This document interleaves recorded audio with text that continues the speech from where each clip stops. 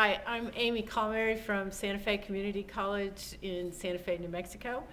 And I would say, after teaching online for about 6 years, that the number one competency I think makes faculty successful is providing students with your expectations about exactly what you want students to do, how you want them to perform, what caliber, what level of performance do you expect out of your students. One easy tool to use is a rubric, and if you provide the information about what isn't acceptable, what's sort of median, and what is highly exceptional, students know how to create their work and perform for you and accommodate those expectations, because we want student success.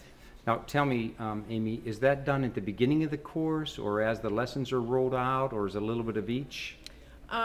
Well, I try to stay at least a semester ahead of my students, but that's not always possible. But I do try to provide a rubric before the assignment or assessment is due. But a lot of times, you kind of have to roll with the punches, and when you're teaching online, it helps to plan ahead, but it isn't always possible. But I've learned the hard way that creating rubrics and having them available at the beginning of the semester sets students up for success.